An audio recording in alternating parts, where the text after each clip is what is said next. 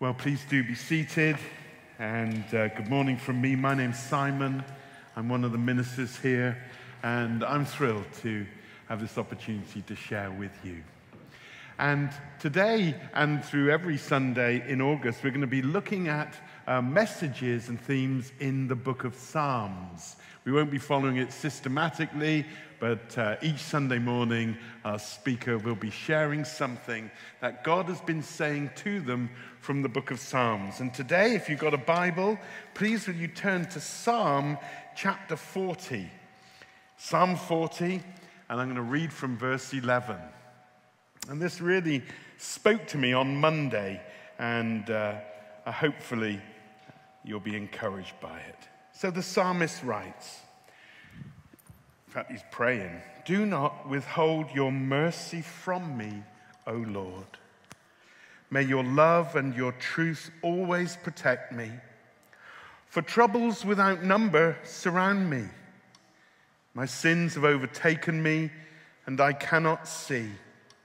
They're more than the hairs of my head, and my heart fails within me. Be pleased, O Lord, to save me. O Lord, come quickly to help me. May all who seek to take my life be put to shame and confusion. And may all who desire my ruin be turned back in disgrace. May those who say to me, 'Aha, aha,' be appalled at their own shame. But may all who seek you rejoice and be glad in you. May those who love your salvation always say, 'The Lord be exalted.' Yet I am poor and needy. May the Lord think of me.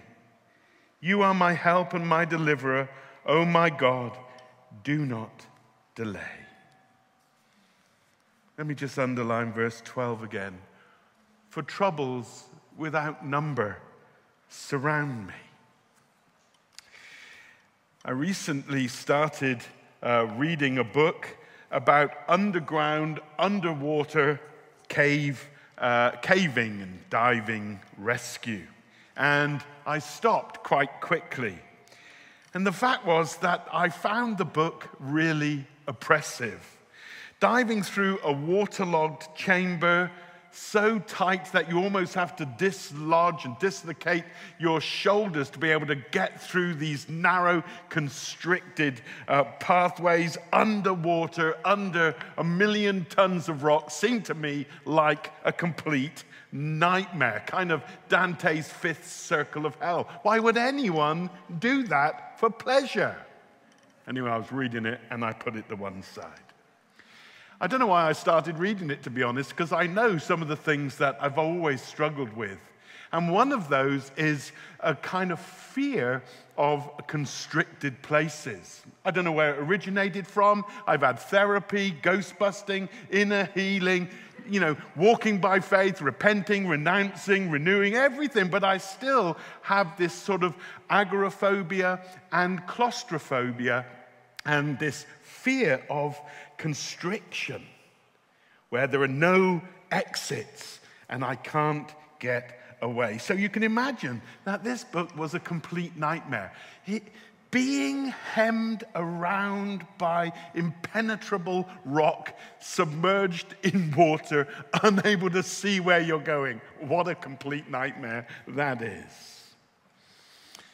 At times in my own life, being personal here this morning, it has felt that my whole existence was like that I was just overwhelmed and trapped and penned in and hemmed in and constricted.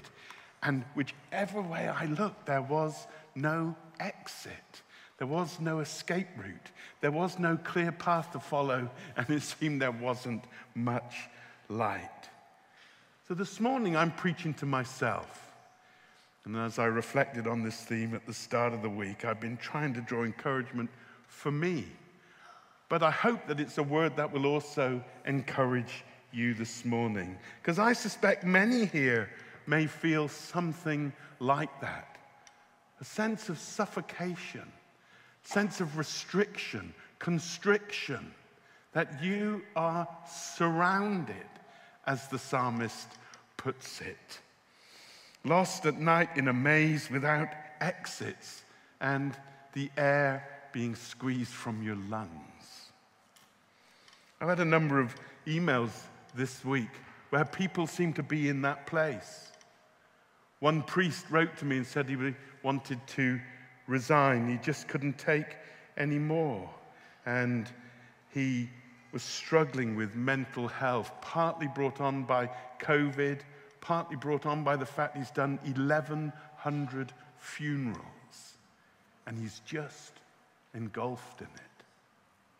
A friend wrote to me to say that his wife was up all night, through the night, weeping with a newborn baby that she can't seem to satisfy and send to sleep, and an under 2 who is demanding, and her life just seems hemmed in by the demands with no way out. Another pal wrote to me this week to tell me that he'd lost his job, that COVID had destroyed their plans for the future, that financially they're really on the uppers, and then he became seriously ill and was in hospital. And then someone else spoke to me and told me that they are being hounded and surrounded by guilt of stuff that they did many years ago. And so this psalm spoke to me this week when I read it. And I thought of the song that we sang earlier. This is how I fight my battles. This is how I face my battles. It may seem like I'm surrounded on all sides, but I'm surrounded by you. So if you're in a battle today, if you're feeling that you are trapped, confined, and that pressure, trouble, anxiety, difficulties, enemies are crowding in, then I hope there's some comfort here for you. Firstly, then, it may look like you're surrounded. This is one of the constant themes. It's like a thread that weaves all the way through the Psalms. The psalmist feeling encompassed, surrounded, hemmed in, and under pressure by difficulties, by enemies, and by anxieties. Let me read a few of them. We've had Psalm 40, verse 12. Troubles without number surround me. The old King James translates it as encompass me, just circling me all around. Psalm 22, a very famous psalm that actually is a Christological psalm that speaks prophetically about what Jesus went through at the cross. Bulls of Bashan, it was a metaphor for powerful enemies. The bulls of Bashan surround me. Strong bulls surround me. The dogs encompass me. A company of evil doers encircle me. 4 times in 2 sentences, the psalmist is saying, I'm encompassed, I'm surrounded, I'm oppressed, I see no way out. Every which way I turn, there is trouble. Psalm 17, verse 9 says, deadly enemies surround me. Psalm 18:4, cords of death encompass me. Psalm 109:3, folks surround me with words of hatred. And there are many others. Surrounded on all sides by difficulties, by enemies, by anxieties, by trouble, by death, by fears, by evil, by personal sin. Welcome to the club. But in every one of these psalms, there is a resolution. They resolve themselves when the psalmist shifts his or her perspective from themselves, from that which surrounds and oppresses and encloses and overwhelms and sucks the very breath out of them, to the God who surrounds that. And when we find ourselves in these difficult places of constriction and affliction, then we need to shift our perspective from ourselves, even from the troubles that we're in, and center ourselves in a perspective of the God who is with us. There was a legendary American Marine called Lieutenant Puller. His nickname was Chesty Puller because he stood like a kind of, proud, young rooster or something. But he was the most decorated American Marine and the second most decorated American soldier in its history. He actually won 6 military crosses for bravery in World War II and then in the Korean War. And in the Korean War, at one time that he and his men were surrounded by 10 divisions of Chinese communists, and he sent this message back to battalion headquarters. He says, "The enemy have us surrounded. They're in front of us, they're behind us, and we're flanked on both sides by an enemy that outnumbers us numerically 29-1. They can't get away from us this time. They can't get away from us this time. Every which way we look, there's the enemy. Here we go." And I love that. I just love that perspective. He actually pulled his men through that very valiant defensive action and enabled many of them to get to safety. He was actually a practicing Christian. And when he died, he didn't want to be buried as would have been expected in Arlington National Cemetery, but he wanted to be buried in his local church, and he regularly led prayers for his family and so on. And on another occasion, faced with battle, he said, "Christ in his mercy will see us through." That's what I want to say to you this morning, guys. Christ in his mercy will see you through. And Jesus, our Lord, in his mercy, was surrounded on all sides in order to see us through. And at the cross, he was surrounded on all sides by enemies, by those who mocked him and despised him, by those who had manipulated the authorities to crucify him. In front of him are those who actually did nail him, crucify him to a tree and put him to death. And he was surrounded and engulfed on all sides by all the demons of hell who wanted to extinguish the light of the universe. And then on him is laid the iniquity of us all, and he is engulfed and surrounded, taking the punishment for our sins. No wonder Psalm 22 is a prophetic psalm pointing to Christ at the cross. Powerful bulls encircle me, dogs encircle me. But the enemy couldn't get away from Jesus. And of course, victoriously and gloriously, he overcomes. He was surrounded on all sides in order to set us free. It may be that I'm surrounded. Maybe today you are surrounded. God hadn't abandoned you. God isn't ignoring you. God is not unacquainted with it. Jesus has been there through it for you, and he will bring you through.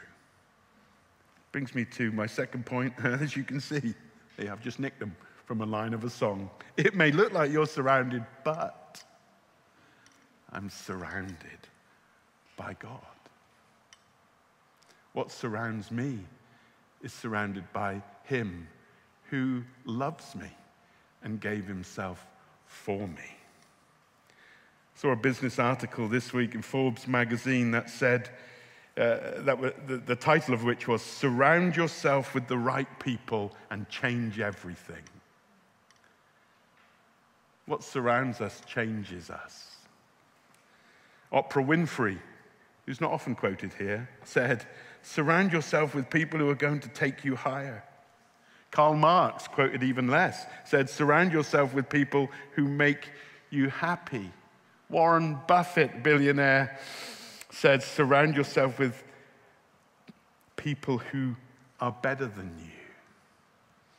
Actually, there's wisdom in all those thoughts. And we're surrounded with someone who makes us happy.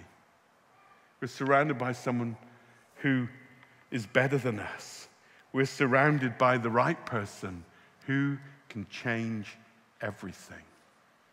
And that is the Lord. And the psalmist, as well as pointing out that they're surrounded and articulating and expressing unashamedly this sense of oppression that they find themselves in, also celebrates the fact that God encamps around them and God encircles them and God brings them victory. Psalm 5 verse 12, my colleague quoted it in a prayer meeting this morning. You bless the righteous, you surround them with your favor. And then someone prayed, we're all righteous by faith in you. It's not righteousness predicated upon our good effort and merit and us being good. He gives us his righteousness. He qualifies as righteous, and then he pours out his favor on those who he makes righteous. How about that? He favors the righteous. God wants to put his favor, his smile, his goodness, his blessing upon us. Psalm 32:7 says, you surround us with songs of deliverance, celebrating the fact that you freed us. 32:10 says, the Lord's steadfast love surrounds those who trust him. Imagine that. You, on all points, are surrounded by his love. Can't get away from it. Some of you know what it is to feel overwhelmed by anxiety and depression, and every which way you look, you can't resolve it. You can't see a way out of it. You can't see an exit route or an escape route. But beyond that, all the way around is the favor of God. It's the blessing of God. What an amazing thing. Psalm 34:7 says, the angel of the Lord encamps around those who fear him. The Lord's angel, this greatest, mightiest warrior who hurled the demonic out of heaven. He surrounds us. Why? To watch over us, to care for us. Psalm 125 says, as the mountains surround Jerusalem, so the Lord surrounds you. And trust me, if you haven't been there, Jerusalem is surrounded by mountains. And as the mountains surround the city, God, impregnable, that's the word, surrounds us.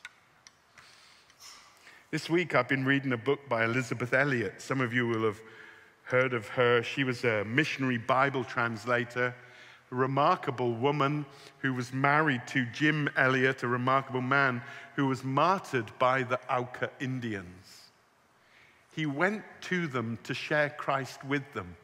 And as he got off the boat with bows and arrows, they slew him. And after she had mourned, she went to the very same tribe who murdered and martyred her beloved. And she witnessed to them and lived amongst them and led them to the Lord. Anyway, I was reading a book by her this week, and she was talking about her experiences and talking about being surrounded on all sides by grief and pain and shadows.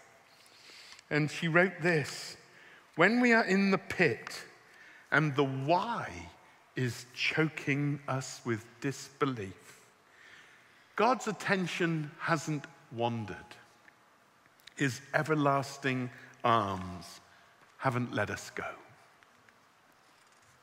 God is still there. It may look like we're surrounded, but we're surrounded by God. Around us, under us, and over us are his everlasting arms of love. And then Eliot quotes that wonderful story in 2 Kings chapter 6. Many of you will be familiar with it. The king of Aram is really ticked off Because every time he tries to maneuver against the people of Israel, it seems that his plans have been thwarted, that Israel already know about it, and that they're ready and waiting for the king of Aram and his armies when they come, and they get defeated. And so he calls all his senior leaders and he says, something really wrong here. I reckon we've got a spy in the camp. I reckon one of us is telling the enemy our secrets, telling Israel. And then one of them says, it's not us. It's that prophet Elisha. He knows everything that's going on here in our council. And he's informing the king, and the king is taking preventive action, and that's why we're being frustrated in our military. They said, right, let's go and get him. So he gets his knights and his warriors, and they go to Elisha. And in 2 Kings 6, verse 14, it says, they went by night and surrounded the city. And when the servant of the man of God, Elisha, got up and went out, an army with horses and chariots had surrounded the city. He thought, oh no, and he freaks out. And he runs in and he says to Elisha, oh my Lord, what on earth are we gonna do? And Elisha famously replies, those who are with us are more than those who are with them. God is on our side, don't you worry. And then he prays, Lord, open his eyes so he can see what I can see. And the Lord opens the servant's eyes. And yes, he can see there they are. And then he can see the armies of King Aram, the enemies who've come to get them. And then it says, all the way around the hills are the angel armies. It may look like we're surrounded, but we're surrounded by God if we are for him.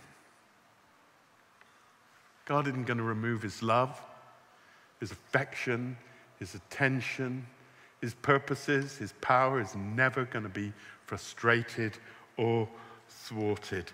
God has your back and your front. God's got you surrounded. I was moved when I read that in Elisabeth Elliot's book, in which she talks about the loss of her husband. And when she was asked why did she think God allowed it, she said, I don't know. It's a mystery, this suffering, but there are more who are for us than against us, and God is working out his purposes. I've been quoting Psalm 139. I've been praying it all week for myself, where the psalmist says, the Lord hems me in, behind and in front, and he puts his hand on me. Isn't that beautiful? The Lord hems me in, behind and in front, and he's put his hand upon me. The old Gaelic Celtic saints in Scotland used to pray these special prayers. They were called Caim prayers, C-A-I-M. And the word came to mean protected or surrounded. But actually, it comes from a Gaelic root just meaning circle. And they would just pray these prayers, and they would actually pray them moving around, facing their difficulties, facing their anxieties, facing their enemies, but almost sort of prophetically enacting this prayer. They would just pray and just move around in degrees and just declare, God is encircling me. God is for me. God is with me. God loves me. God's power is here with me. God's affections are upon me. God's purposes are being worked out for me. God is with me. What a great prayer. Some of you know the famous Irish prayer, the St. Patrick's breastplate, where he just prays over God before me, God behind me, God above me, God below me, God within me. Well, Christ in all of those. And we need to pray these things when we're surrounded, when we're oppressed, when we're feeling overwhelmed, when the anxieties or the difficulties or even the enemies are crushing in, and it seems that we're underwater in a tunnel with 1,000,000 tons of rock crashing down on us in a dark without a rope to guide us or a light to show us the way. Christ before me, Christ behind me, Christ beneath me, Christ above me, Christ within me. It may look like I'm surrounded. It may feel like I'm surrounded. I'm surrounded by God. I need to finish. You know, there was a great pioneer missionary to the New Hebridean Islands called John G. Paton. And he recalls in his missionary biography or autobiography how on one occasion his mission station was surrounded by these fierce enemies, and they'd come to burn down the mission station. This is the end of the Victorian era, and to kill all his family.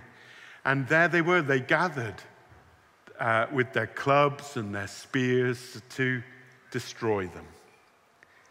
And John Paton, amazing man, with his family, they just got on their knees and they prayed. And they prayed, and the enemy didn't come and didn't burn it down. A year later, the chief became a Christian.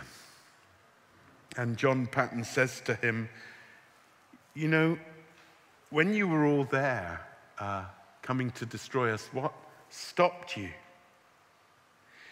And the chief said, well, who were all those men who were with you? He says, what? He said, who were all the men who were with you? He said, we came, he said, but we stopped when we saw them all. And then the chief explained that they'd seen many men standing guard, hundreds of big men in shining garments with drawn swords in their hands encircling the mission. So we thought better of it and went. And John Paton realized the angels of the Lord were all around. Rarely are we privileged to see or even to sense that they're there, but that doesn't in any way diminish the reality that they are there. And the Lord promises that even though it looks like we're surrounded by your problems, your pains, your difficulties, whatever it is, that He, with everlasting love and infinite power, surrounds that which surrounds you. Amen? Let's stand, and the band again.